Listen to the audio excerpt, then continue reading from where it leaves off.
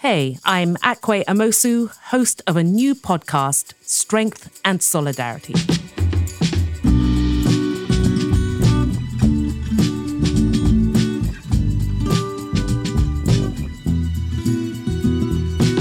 Strength and Solidarity is a podcast intended to take a look at the world of human rights activism, the organizations and social movements that defend rights, and the challenges they face. Every couple of weeks, we plan to share a conversation with someone who's in the thick of things and try and get under the skin of what they're thinking and experiencing. Before I go any further, let me introduce you to Chris Stone. Welcome, Chris. Thanks, Akwe. It's great to be here.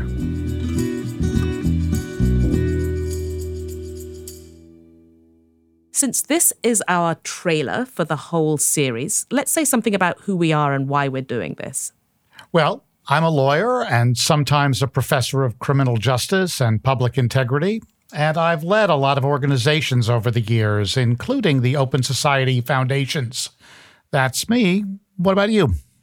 Well, I was a journalist for a long time, mostly on African issues at the BBC World Service and then at allafrica.com.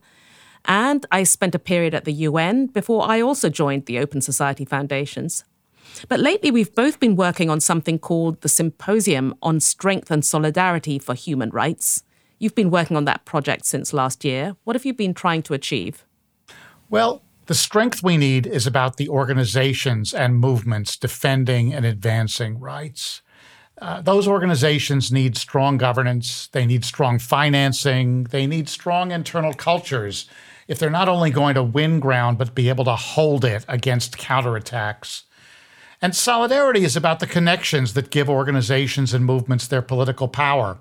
You know, if we could rely on states to defend human rights and prevent violations, or if we could rely on the UN Security Council to do its job, then the solidarity might not be so important. But the promise that those states and the UN have made, the promises in the 1948 Universal Declaration, the promises that states have made in countless treaties and agreements, that they would protect people from violations of their rights, those promises have been broken so often that we need the strongest possible solidarity across civil society.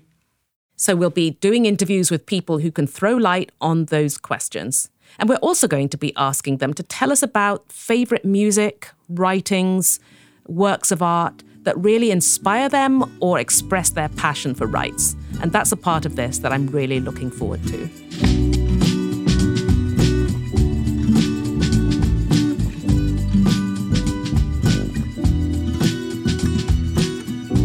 You can find contact details wherever you accessed us, but regardless, on our website, strengthandsolidarity.org.